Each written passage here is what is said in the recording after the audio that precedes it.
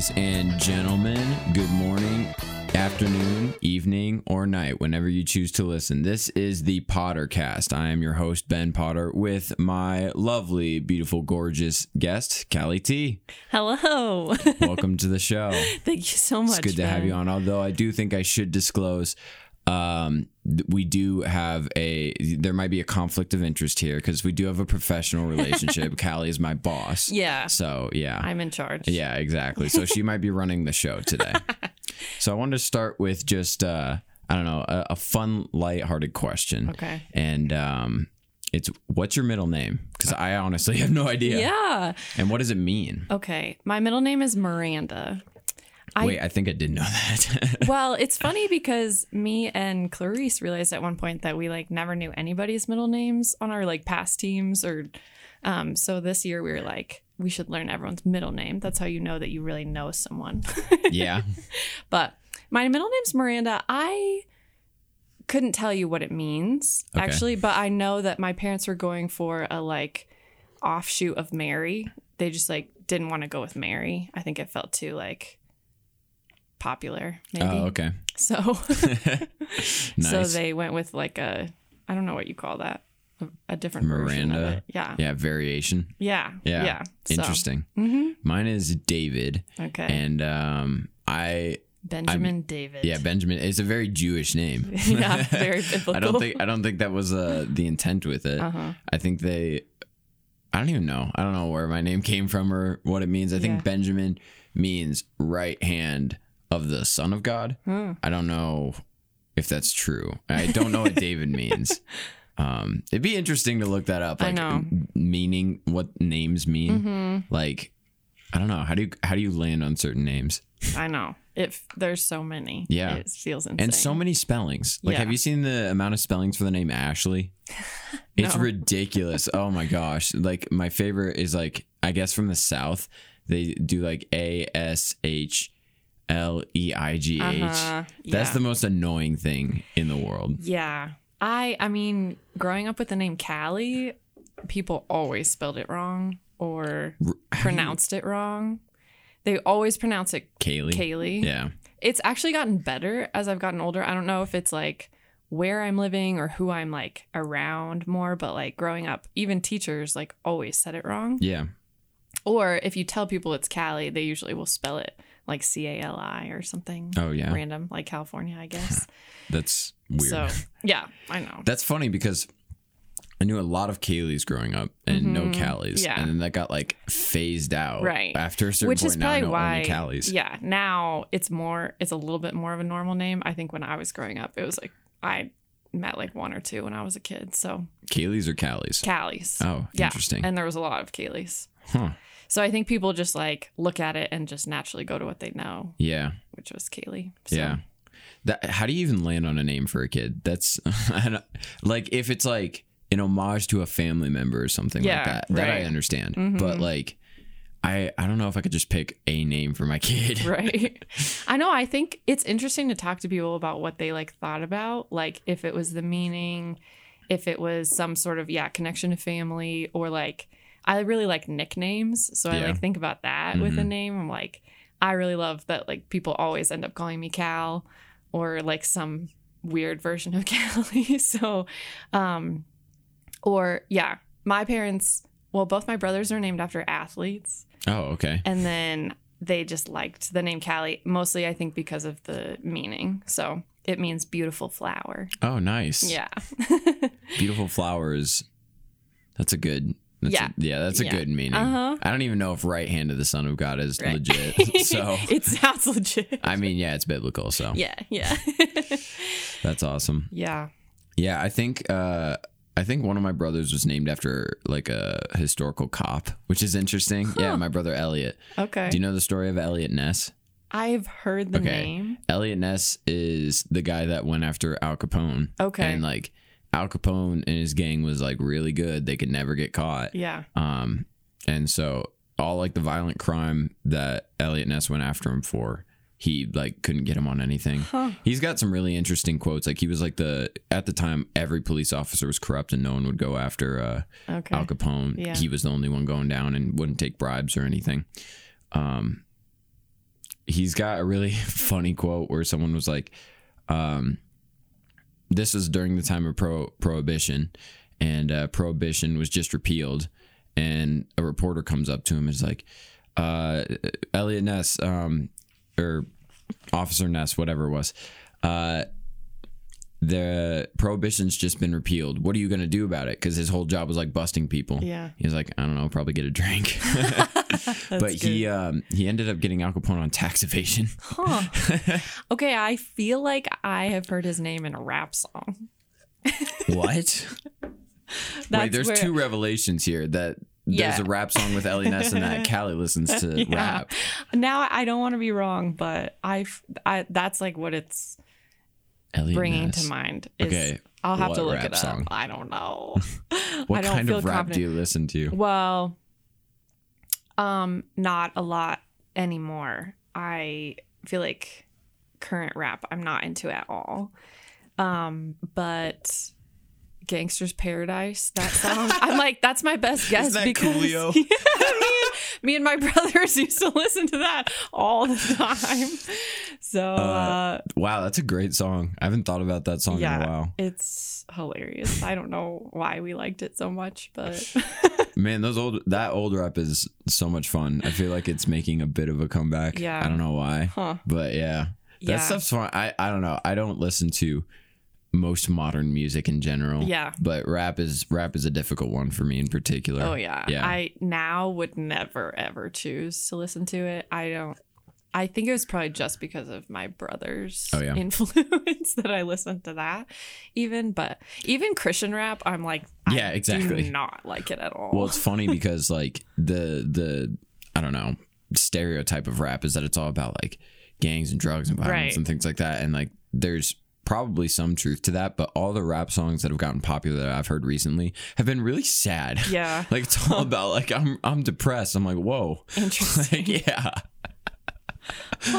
Yeah, I don't know. I guess they're appealing to their audience. Yeah. About a lot of young sad high schoolers. Right. How are you like that sad in high school? I remember like, you know what I mean? Oh yeah. Like, you think you're sad in high school, and then you get older and you realize like what was I even sad about? Yeah. Well, I mean, I don't blame them for being sad if they're like cooped up like they, currently are. Right. But like, I don't know. Even when I was in high school, I mean, I don't remember being dramatic in particular, but like I can look back and be like, yeah, I probably like overreacted about everything. I found my high school journals recently and it was like, oh, wow. I was like, oh, my word. I was really sad. Yeah. And mostly just like friend drama that just felt like soul crushing for some reason. But I was like, this is so dramatic. Yeah. It's insane. Well, the worst part about it is, okay, so I didn't do journaling or anything like that. But social media was well established by the time I was in high school. And boy, I was not mature on social media. I recently had to go through and just like purge everything. Yeah. But then you can't just like delete your DMs. Ooh. And I like went through the DMs. I was like, oh my goodness. Like I was a horrible person in high school. Like I feel really bad. Like if I ever get any sort of notoriety, like it's a People dangerous are gonna game. be like, I knew him. That or just like look at what he did. Yeah. And I'll have to be like, I did do that. Right. Yeah.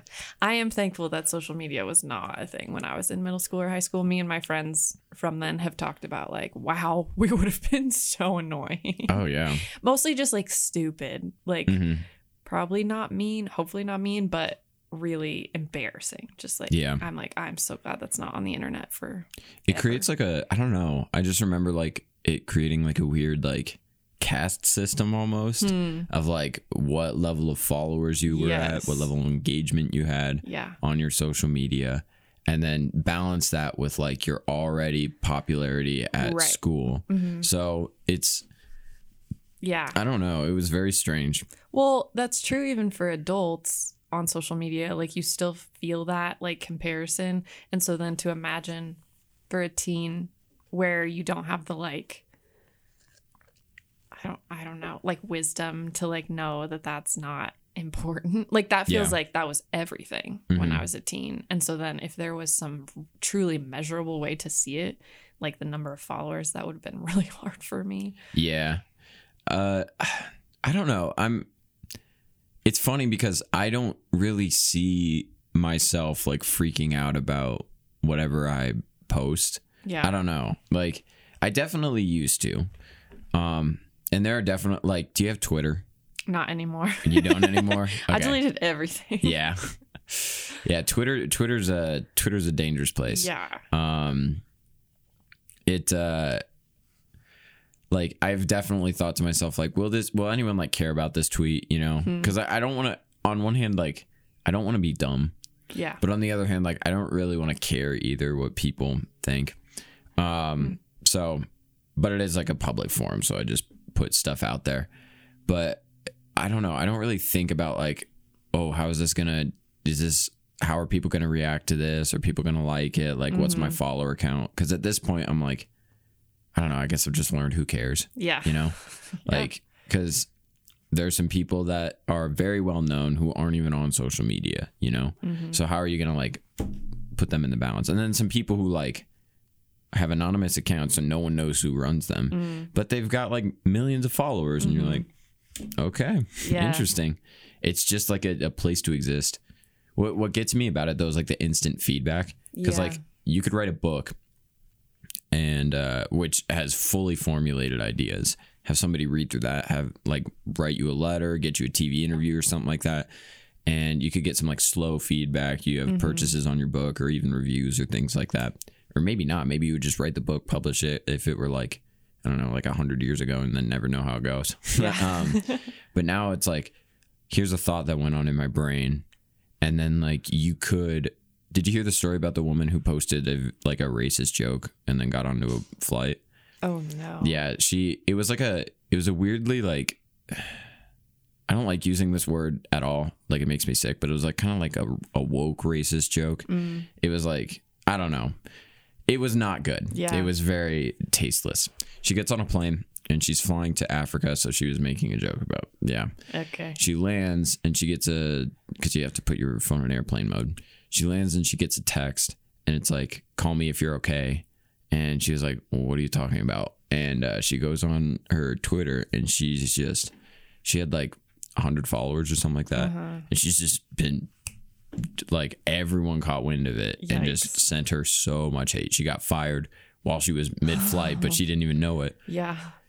And it was not good. Yeah. And so like, I don't know, having that kind of instant feedback for anything that you say, good or bad, I don't know how that like treats a person. You know? I know. Yeah. Yeah. I think it, has probably affected us more than we know in our like our attention span, like all those things, and our expectation to know immediately, even like immediate affirmation. I think too, like might feel like the positive experience to people, but even that I think negatively influences us in our relationships. But well, it's like a dopamine hit. Yeah, that's I've noticed this with, I don't have a TikTok, but I've seen TikToks and I've seen certain people's TikToks. Like TikTok has a very strange algorithm. Nobody really knows exactly how to work it, but like certain things will just go viral. And somebody will put out one video that goes viral, like super viral, like it's got millions of likes or whatever. And then they will notice that, this video out of all of mine got millions of likes when the ones I was doing before got like around 1,000. And so they will just repeat the format of that video like time and time again. And so I feel like that's a desperate attempt just to get that dopamine hit. You know, it's just like, make me popular again. Right. Yeah. Yeah. It's crazy. Yeah. I don't know. You've read that. I saw the Jonathan Haidt book on your desk. Yes. Have you read that? I have not read the whole thing, or actually I have barely started it, to be honest. He does some really good research into social media. Yeah. Like he doesn't let his kid use social media until they're like 16. Well, Yeah. Have you watched The Social Dilemma? Yeah, I have watched The Social Dilemma. I found that fascinating that so many people who are involved in creating it now don't let their children be on it at all. Well, that happens like all the time. Apparently the CEO of Lunchables refused to let his kid eat Lunchables. It's like when you know the behind the scenes, when you know what goes into something, you're like, oh yeah, I don't want my family to be part of that. Well, also there's a level of just like be ethical. Like if you know that if you don't want to give this to your kids, then why are you running this company? Right. Why are you giving it to other people's kids? Yeah, exactly. Yeah. Yeah, that's... I feel like they just created, like, they didn't know they were creating a monster. And now it's, like, far beyond their capacity to, like... I mean, definitely. Like, their business model and just the product itself, they didn't realize how powerful and influential it'd become. Because normally you build up a business and it takes, like, 50 years to really, like, be a mega business. Mm-hmm. These guys just pretty much found success in a couple of years, you know? Mm-hmm. So it's been, I don't know. That's just really interesting to me. Yeah. Like how successful they become so quickly. Well, and especially with Twitter, I think like how you can share your opinions so easily with so many people. Like that just didn't used to be a thing. And yeah, like so easily can find people that agree with you or disagree with you. Like either way. And it's, yeah, that like immediacy, I guess, of it is really fascinating. Yeah. I don't even know how I feel about Twitter. Twitter just feels like it feels like the cool kids club. You know what I mean? Mm-hmm. Like, I don't know. Instagram and Facebook feel very inclusive to everyone, but Twitter is just like, it's like a different language. You got to know what you're, like what the people are saying. And you got to know how to interact. Everyone on Twitter is angry all the time. Oh, yeah. Like, that's where you go to complain. Mm-hmm. And that's so annoying to me. Yeah, it's very dumb. But you also can't get out, like, it makes sense because you only have 280 characters. Right. And when you're angry... Got to get to the point. Yeah, exactly, yeah. When you've had, like, a good day, you're like, oh, here's all the good things about my day. Uh-huh. When you're angry, I'm like, I'm freaking angry, you know? And, just about, like, one thing. Yeah. So I guess it kind of makes sense based on the format. Yeah. But also, like... They're so influential when it comes to politics. Right. Like as a platform. Yeah. It's insane. Like they have a lot of control. It's funny just to see who gets promoted and who doesn't. Because I mean, Twitter gets accused of having like a left-wing bias, which to me actually makes sense. They're in Silicon Valley. Mm-hmm. So like their engineers are probably going to lean left. Right. So they just don't recognize that they have I don't think it's a malicious thing. I think it's like you don't recognize that it's in your system, you know? But it's just funny to see what gets promoted and what gets demoted and deranked and stuff like that. And I'm like, I wonder how you ended up at the bottom of this page when you have millions of followers versus somebody who's got a couple thousand, you know? Oh, well. Yeah. It feels like algorithms are more like taking control of our lives than anything. So what are your thoughts on like regulating social media? Well, I won't say where I lean politically, but I am a huge fan of regulating social media. I think that the reason I think that is because I'm a big fan of free speech. And, you know, generally, I think the founders, when they designed free speech, they saw the biggest threat to free speech as like the government. Because if the government has too much power, they can control what speech comes out. What we're seeing now is a concentration of power in those who run communication platforms, like extreme monopolies. So Twitter isn't the only platform where you can share your political opinion or where journalists can thrive, but it's the platform where they do. Yeah. If Twitter leaves, many journalists are out of a job. It was actually funny when Donald Trump's Twitter account got banned. A lot of journalists put out articles like, "What do I write about now?" And it's like, oh, come on, like. That's really sad. If that's all you could do. There has to be something else. Exactly, yeah. You're not a good journalist if you can't write about anything else. Yeah. But the point is, I definitely think that they should be regulated because they just have way too much power. And clearly, they're willing to ban people. And I know it doesn't seem like that big of a deal, right? Like, because we get rid of people in our communities if they misbehave. So that's what it feels like. But it's not that. It's like it's like I don't know even how to best explain it, but you're just reporting to somebody who knows nothing about the situation, who controls billions of accounts, who's banning based on a couple of complaints that they got, and their own personal bias added into it. Mm-hmm. And I know that they say like, oh, when they violate rules and stuff like that, and I guess that sort of makes sense, but I don't know, it's just super inconsistent. There's something called Section 230, which is the Communications Decency Act, which kind of protects social media is considered a platform, and then but that means you can't regulate your content except within like reason. So you can have your own rules, but other than that, you can't regulate content. And they've been violating that and way overreaching the intent of like the you know, have your own rules. So I just think that we need to rework that, look at that again, because I don't know why that is such a political issue. Right. I understand like regulation versus not like deregulating, like who should have more power, government or business. It just seems so obvious to me that these businesses have way too much power. And that's the issue. It's not like whether or not it's government. It's the issue of whether or not it's power. Mm-hmm. So I definitely say regulation. But what do you think? I agree. I think that documentary or whatever you would call it, The Social Dilemma, was like really enlightening to me. And because I had already recognized that social media wasn't super healthy for me personally, but then watching that was like, wow, this is a whole like industry built on addiction. And that really turns you into the product rather than the customer. All of that is just like really fascinating to me. And they said in that, like, the only industries that call their people users are like the drug industry and social media, like, which I was just like, whoa, that feels so real. Like, so I think, and then, so clearly they have such a monopoly. There's so much power involved. I mean, the past few years, we've just watched that like influence so many things. Did you hear how Facebook basically bullied Australia into changing its own legislation? Right. That's insane.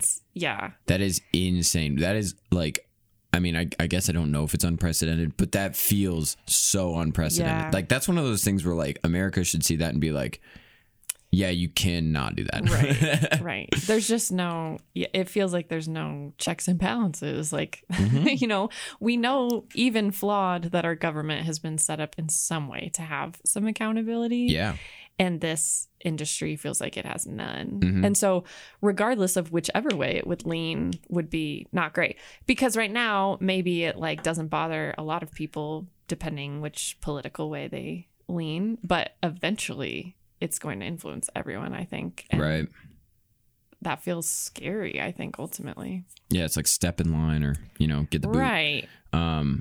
What's scary to me, though, is that it shows the level of progress that we're at. So we've progressed to where the reason it's not very well regulated is because it pretty much came out of nowhere. Right. You know? And you got a bunch of like, okay, no offense to the people in politics, but they're mostly old. They don't know this stuff. They weren't born with it or raised with it. And it came like within, I mean, really, you could say 20 years, but it was really like formulated within like the last 10. For sure. And even more so in like the last 5, you know, it's just like concentrating in. But like that's the level of progress that we're at, to where we can like crank stuff out in a matter of decades, very short. And it's hard for the government then to step in and say, here's what we need to do to make sure that this doesn't go awry. And that kind of scares me, because social media is just one example of that. What's the next step in progress that's going to change the world that the government, that's going to happen in like 6 months, you know, and then everyone's adapted to it in 6 months. And at that point, the government just hasn't done anything about it because they don't know how. And then it's been abused and misused and everything. So that's what scares me kind of about social media, looking at the broader scheme of things. For sure. Yeah, I think I've been reading the book, The Ruthless Elimination of Hurry. And I feel like he speaks to that too, of like just progress is well, technology specifically is going beyond like what our brains can even really keep up with. And so then it leads to just this like hurried, unhealthy, stressed out culture that is just like it's not good for any of us. So. Yeah. Also, I'm just going to make the case that if we stopped making progress right now, we would all be okay. Yeah. Like, I get medical progress to a certain degree. Mm-hmm. Like, normally, if you were 70 and you got sick, people said their goodbyes. Like I don't mean to be morbid about it, but that's what it was. You didn't turn like 75, have a heart attack, and then stay on life support for the next month and a half, and then eventually die off. Like that's, I don't know. To me, that just seems dishonorable almost, you know, like I just want to leave. Let me die. Yeah. Yeah, I feel like if we were just like, okay, we're good where we're at. No inventors, no nothing. Don't anybody change a darn thing. And I feel like we'd pretty much be okay. I mean, I guess there's like the whole climate change thing, but maybe that's a problem. Well, it feels like we have enough like issues that we could work on figuring out. Like, I mean, even this to like catch up to social media of like, okay, what does legislation look like in this area, regulation? What does it look like to do this in a healthy way? Even like, how is this influencing our children, the coming generations? Like if we paused, spent some time, you know, figuring out that side of it. I mean, yeah, it'd be great, but I just don't. There's no way. Yeah, exactly.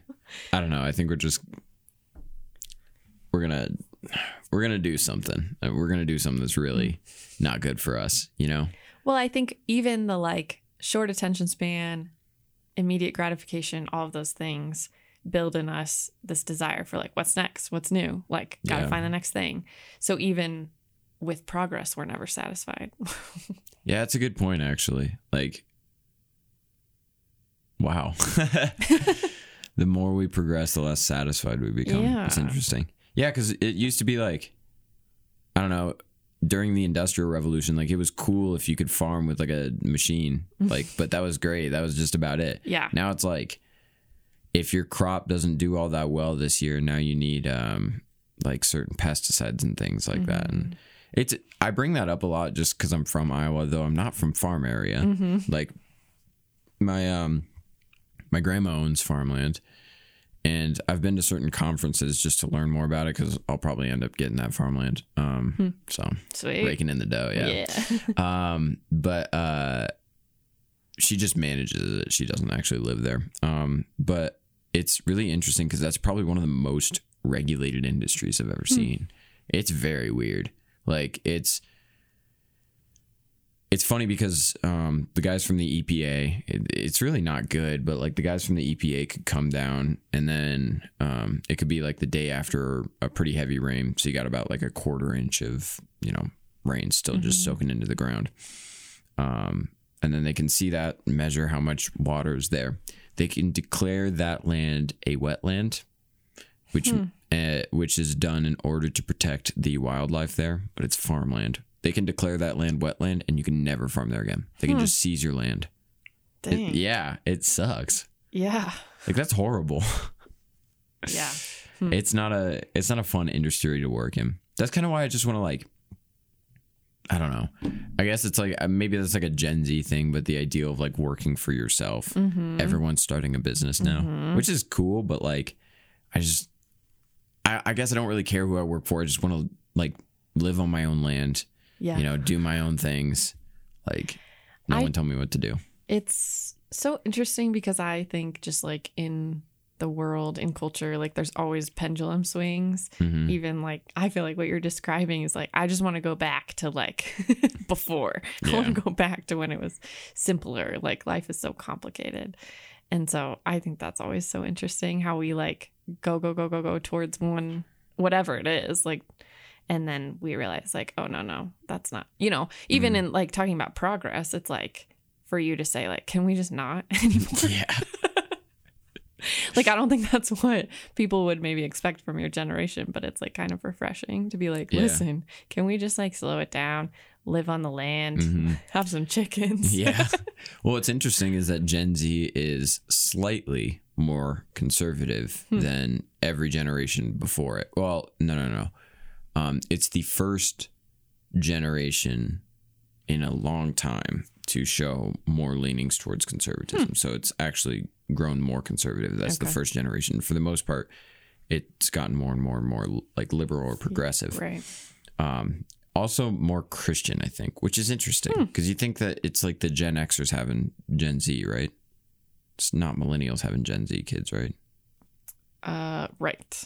Okay. Yeah. Yeah. So, I don't know. Where did that come from? Because Gen Xers, like, I don't know. They grew up with Rage Against the Machine. I know. Stuff like that. Mm-hmm. Well, it's like we want to be everything our parents weren't. That's a good point. So sometimes we're so focused on becoming what they weren't or what they did wrong. We want to avoid, That's interesting because I don't have that opinion at all. No. Like my parents were great. Right. I feel the same. Yeah. Yeah. But I think for my parents, they feel that way about their parents in some ways. They're like they felt like their parents had a lot of involvement or control over their decisions and their lives. And so they got married, they up and moved across the country. And then when it for us, we all chose to go to college, really far away from home and all those kind of things. They were really hands off in their decisions because they had experienced the opposite. They were we want to let you make your own decisions. And so it's interesting then. But yeah, I don't feel that way about my parents at all. Yeah. What's funny is I guess I've surrounded myself with people who are now talking about marriage and kids and things like that. And it's funny because they'll talk about, this is what my parents did wrong. I'll never do that to my kids. And I'm like, okay, that's fine. But to act like that is the most detrimental thing you could do to a child versus all the other mistakes you could possibly make. It's you're gonna mess up and your kids are probably gonna say the exact same thing. So I don't know. Yeah. I know my parents didn't handle things all too well. They handled things very well, but there were certain things that they probably could have done better. Right. But I'm never oh, I'll never do that, Yeah. Well, it's not something you get to be an expert at. Right. Yeah. Every person is parenting for the first time. So yeah, you just obviously are going to mess stuff up. Yeah. Mistakes. And yeah, hopefully it's not in super detrimental ways to your kids. But it feels like you could avoid some of those major ones. Yeah, seriously. I don't know.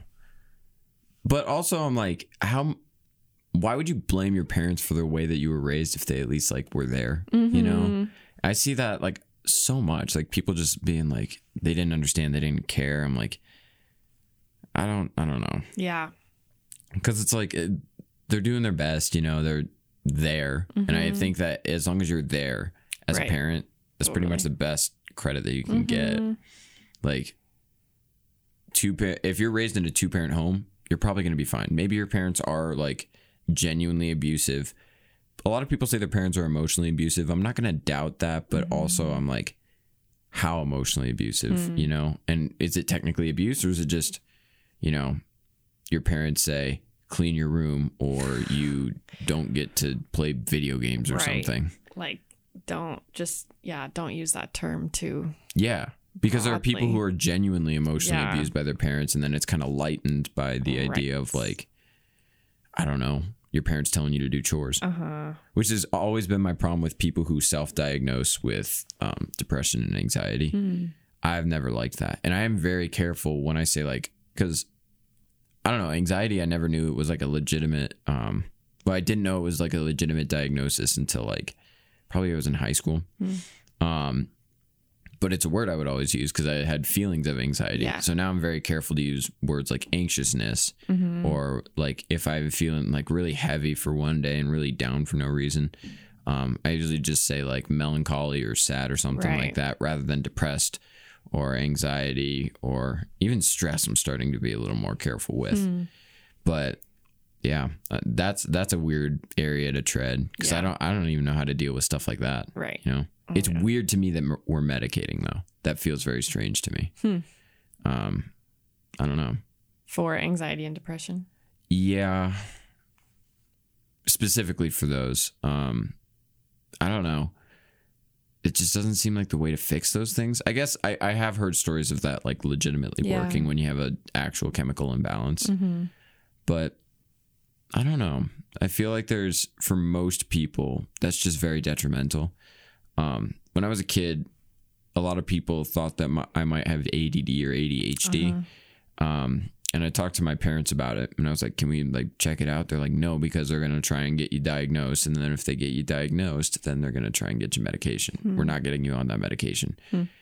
And I was glad, because later I took a pharmacy class and I found out that it's amphetamine salts. You're literally taking meth for ADD. Like, that's insane. Yeah. That does not seem like a good way to handle that. Sure, it helps you focus, but I don't know. Yeah, I know. I think I studied psychology in college, and, like, even in this job have, like, known people who've been medicated for those things and have seen it, like, really help. And I think what I get nervous about is when we're, like, too spiritual about those things. Like, you just need to pray more and your anxiety will go away. Yeah. I'm like, listen, it won't. Like, yeah. Sometimes it's literally your brain. Like, and prayer obviously helps, but it might not be the true solution for someone. And I think have had conversations where people's parents really don't want them to be medicated, but they want to be.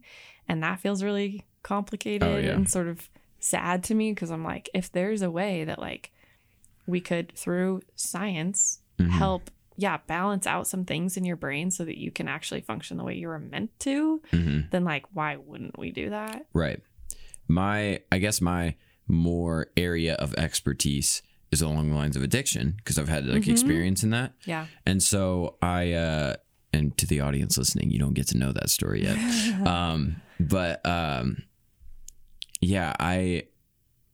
When it comes to, like, I'm just really nervous about people getting addicted, you know, and then that, like, legitimately changing your brain for the rest of your life. Yeah. And I know that when I had to, like, overcome addiction, it was, like, a really, really difficult struggle for me. And I had to change a lot about the way that, like, I lived and who I was around and what I did. There were, like, it was 3 weeks of being really, really hard. And I couldn't sleep for a lot of those nights. I couldn't, function very well. I was very bitter and angry and just irritated all the time. And, afterwards it was pretty great, but it took a while. And so that's my area of concern. I'm not too concerned about, like, if someone medicates and it helps a little bit, although, like, what I was saying with that is more like, I guess I see a lot of, like, good stuff coming from, like, meaningful work, and, like, I feel like a lot of people are just without meaning. And I feel like that's a lot of the source of the problems, because it doesn't seem to me that it just starts with the brain. To me, it seems to be a little bit different, but I get it. Like, I have a brother with autism. I know it's different. I do. But that's clearly an imbalance, right? Like, there's something a little bit off. He doesn't have to well, I don't even know if he medicates. That's not important. But so I get it.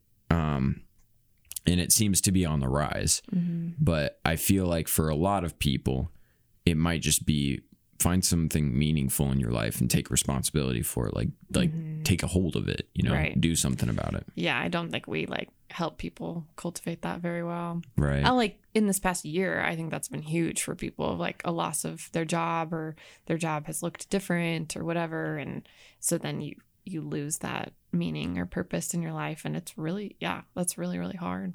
I think it's interesting to think about, like, if you talk to people who are like, I've been anxious my whole life, like, as a kid. I mean, I've never been medicated for anxiety, but have definitely, I think, essentially been diagnosed by a counselor with, like, general anxiety. And I'm like, when I think about it, like, as a young kid, I can now identify like, oh, that was anxiety. Mm-hmm. Like when I couldn't sleep at night and my heart was racing and I was, nervous about who knows what, like that was anxiety as a 10-year-old. Like, and I had a pretty great childhood. So it's not from trauma. It's not, and so it's interesting because I'm like, yeah, I think for some, it probably has been there all along. Yeah. And now we're getting better at diagnosing those things, I think. Even just a friend was like talking through in their counseling program, like what it looks like to really truly diagnose someone, and the amount of questions that they ask, and like the process is pretty extensive actually when it's done correctly. Yeah. And so I think there has to be a lot of trust in that system too, like for counselors to really know what they're looking at and to not misdiagnose, because that, could have really terrible consequences. So yeah. And I think it's interesting. Like I remember talking to a student who was like, I just am afraid I'll end up being on this medication for the rest of my life. And I was like, well, like if it helps you like live the most normal life you could, like, would that maybe be the worst thing? Yeah. So I don't know. It's interesting. It's I'm like, surely the Lord didn't surely that wasn't his original design for us to be medicated. But his original design was not for us to die either. Exactly. Yeah. It wasn't a lot of things that we experienced. So if modern medicine can help, like, why not? Mm-hmm. Yeah. I guess that's also like part of that is my resistance to progress to a certain degree, because I'm legitimately at this point where I'm just like, I'm so sick of things, I'm like, we've gone too far. Like the reason that I think that is because we're just effectively like becoming our own gods. Like in my mind, like you can have whatever you want in like immediately. Like I can order something from Amazon right now, have it delivered to my door in 2 days. I can, if I want to talk to somebody, I can send them a message right now. Like it's like I live fairly safe. I'm protected by like, everything around me is man-made. I can go where I want to in a matter of minutes. That would normally have been a 3 days journey, And so I don't know. It's so weird to me that we've gone so far and gotten what we've wanted, and now we just like want more in the world, I feel like that's really, really bad. I'm like, I guess I'm like almost forcing myself to be more humble, or like forcing some sort of humility on myself. Like, no, I literally can't do anything without God. And that's true. And I think the people that can recognize like this all, first, is not possible without God. Second, is far beyond like is minuscule compared to what God is capable of. And third, is not fulfilling in the way that God is. Right. The people that are mature enough to recognize that, great. I feel like for me, I can say that I recognize it, but I don't know if I'll put that into practice. So I'm like, I kind of want to separate myself from those things a little bit. Like, obviously I'm not going to like not own a car and, make my kids grow up in like a log cabin or anything like that. Obviously I'm going to have a phone. Obviously I'm going to have a car and, and stuff. But it's like interesting to recognize progress as an idol. Yeah. And probably like globally that has been true, or at least here in America. And just like every other idol ultimately is not satisfying. Like you always are left wanting more. Like it is not meeting our needs. Yeah. And we actually talked about this in a class recently, but I think that the big idol that people are facing is the self. I think there's some sort of like cultural thing going on. I don't even know how to put it into words because it's like almost undefinable, but like you are in charge of yourself, but you can also demand things of other people and they have to submit to you. That's true of you, but that's also true of everyone else. It's this weird form of like deism, right? Like we have become our own deities.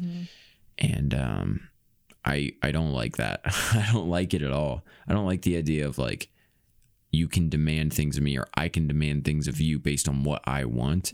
I like this idea of like a bit of a collective responsibility within a community. Like I don't think I'm responsible to a person in New York City, but I do think I'm responsible to the people who live on my floor and in my building in particular. even people all throughout CCU, not really particularly responsible to them, but if somebody in my floor needs help, I'm going to help them. You know, I like that idea of like a collective responsibility, but I don't get to demand things of you. I don't get to tell you how to act around me. I don't get to tell you to submit to my rules. But it seems like that's where we're going. And I don't like that at all. Well, kind of similarly, I've always thought like with social media that it opens us up to like carry all the problems of the entire world that we like weren't meant to. Like it is, our access to news is amazing. Like it's incredible that we can know what's happening everywhere, but it also means that we feel some level of responsibility to it. So like, how many causes can I care about? Like I can't carry all of these things. So like, then how do you choose?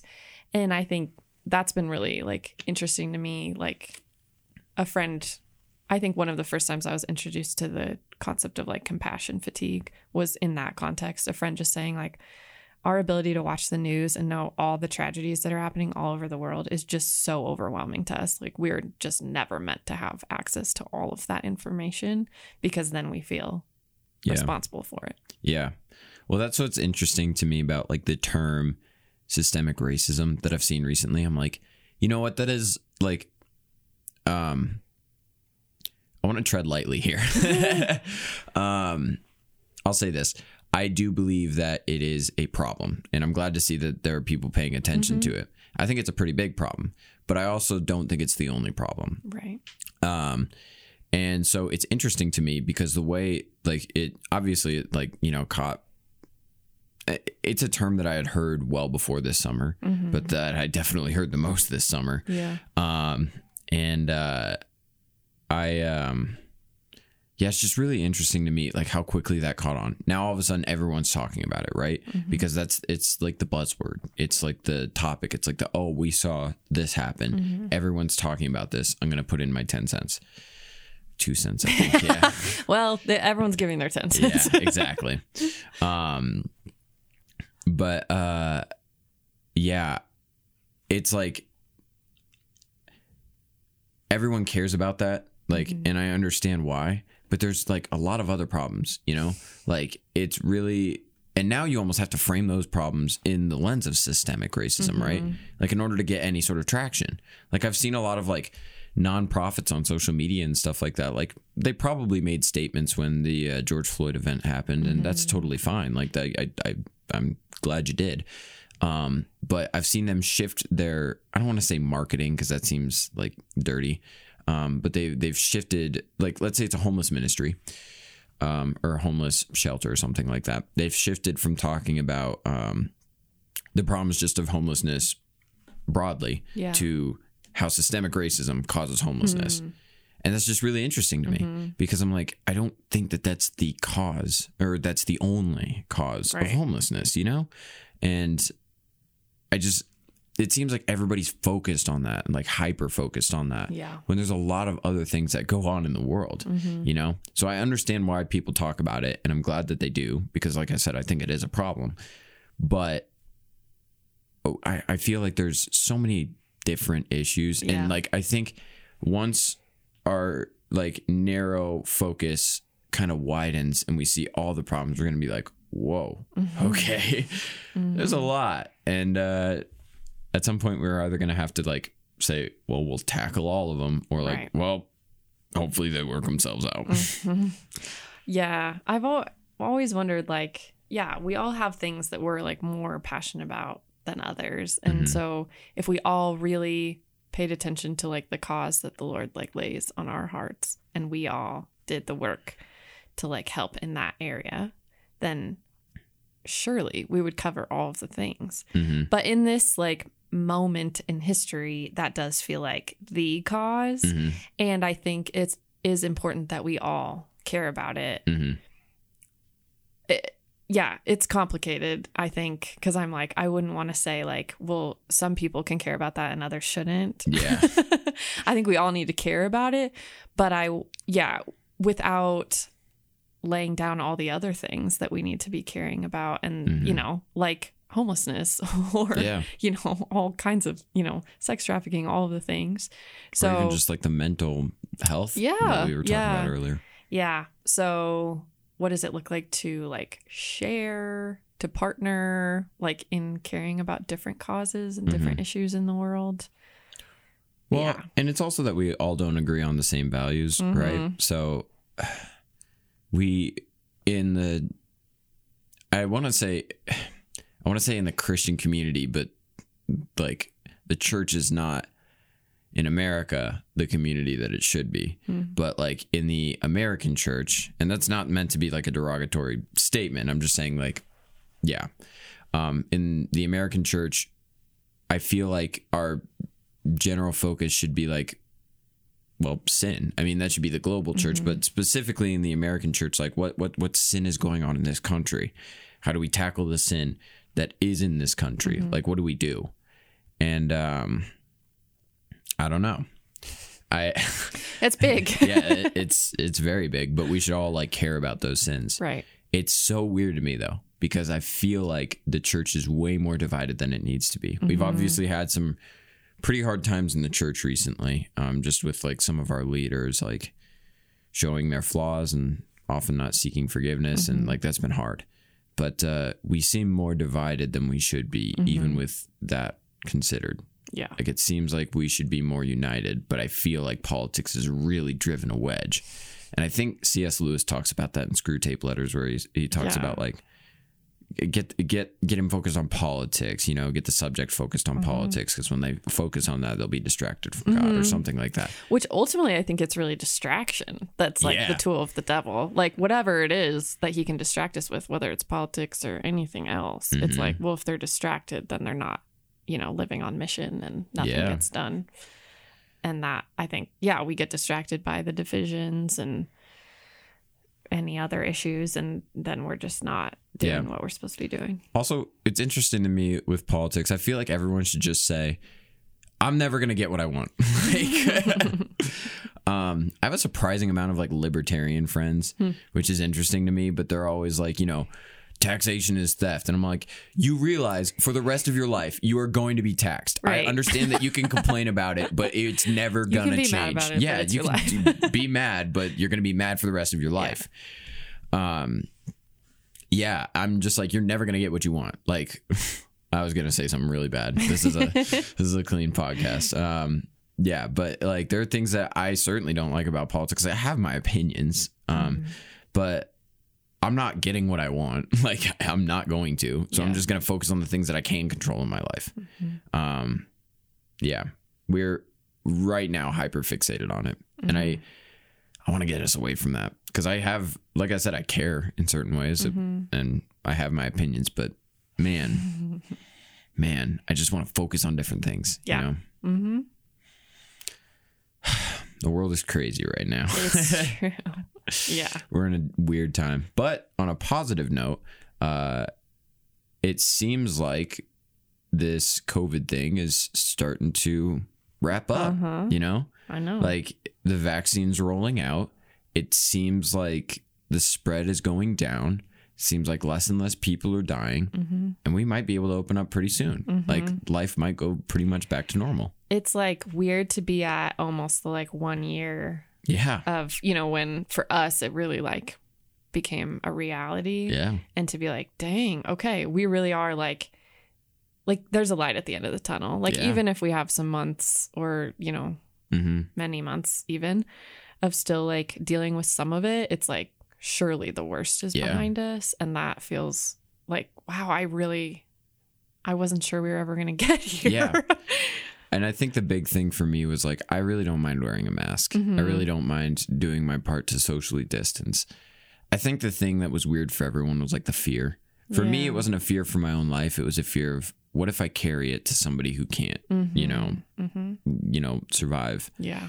But I'm glad to see like, okay, things seem to be going a lot better, and that seems to be going down. And yeah, I'm kind of happy about it, because I'm like, okay, cool. I don't have to be stressed about going to see like my older relatives. I don't have to be stressed about who I hang out with for what reason, you know? Yeah. Well, it's interesting because it challenged all of these things we've been talking about like, our like addiction to progress and politics, mental health. All of a sudden it was like, oh, we don't know anything about this and we have no control. And what do we do with that? So, and we've seen, I mean, the speed with which we've like had vaccines that have worked is like pretty phenomenal. Like that's the positive of progress, I guess. So yeah, but it has put us in a place of like, oh, we actually have no control over our lives. And I think one of the best things that I saw from, this whole COVID thing, unfortunately, like, there was some stuff this summer that just like, whoa, there's some big problems and that caused a lot of division. Then the election happened. That caused a lot of division. But I remember specifically at the very beginning of the quarantine, and pretty much at this point, everyone was in quarantine. Everyone was really scared. And I just remember like feeling like I was with my fiance's family at the time. Well, she was my girlfriend at the time, but I was with that family. And there was some sort of like unity because we were all like, scared, but we were like together. And then we would like we would make like baskets for our neighbors of like snacks and like food items and toiletries and things like that. And so we would just hand them out to the neighbors. We'd put them on their porches and stuff like that. We would always go on walks, but we would stay clear of other people. Yeah. And I remember like even politically, like there were people who, and again, I'm not taking a stance, but they were like, yeah, we're working together. Like we're working with the president and we're working on behalf of you guys. We want to get this under control. And I remember like the first 2 or 3 weeks, it was like, yeah, okay. Like this is really, we're all in the same boat. Yeah, exactly. Like I feel good about where we're at. Yeah. It did end up becoming political because we all want conflict. Yeah. But I don't know. I feel like that's kind of where I'm at right now. I'm like, okay, yes, we've been in it for a long time, but it seems like we're going out of it. And I feel like if we're all just like, yep, let's do our part and let's get out of it, we can get there, you know? And I'm hopeful for that. Yeah, me too. Sweet. Well, we've been about an hour. Do you have anything that you would like to close on? Anything that you'd like to add? Yeah. I don't know. This has all been good. Oh yeah. Any questions for the host? Wow. Okay.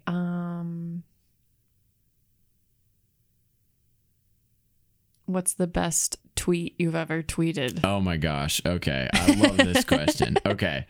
I've had some good ones. I'm going to go check out my Twitter right now. I was really proud of a video that I made because I was gone from Twitter for like 3 years. And then I came back and I had like I spent like 8 hours editing like a 30-second video just for fun. So good. I'll show that to you at some point. I don't know. It's been a while because there's like I have some from like before I left that I thought were pretty cool, but I don't remember them for the most part. I didn't have any that went really viral. But for a while I was getting like I had like some pretty loyal followers. Yeah, like, oh, here's one that got pretty famous for me.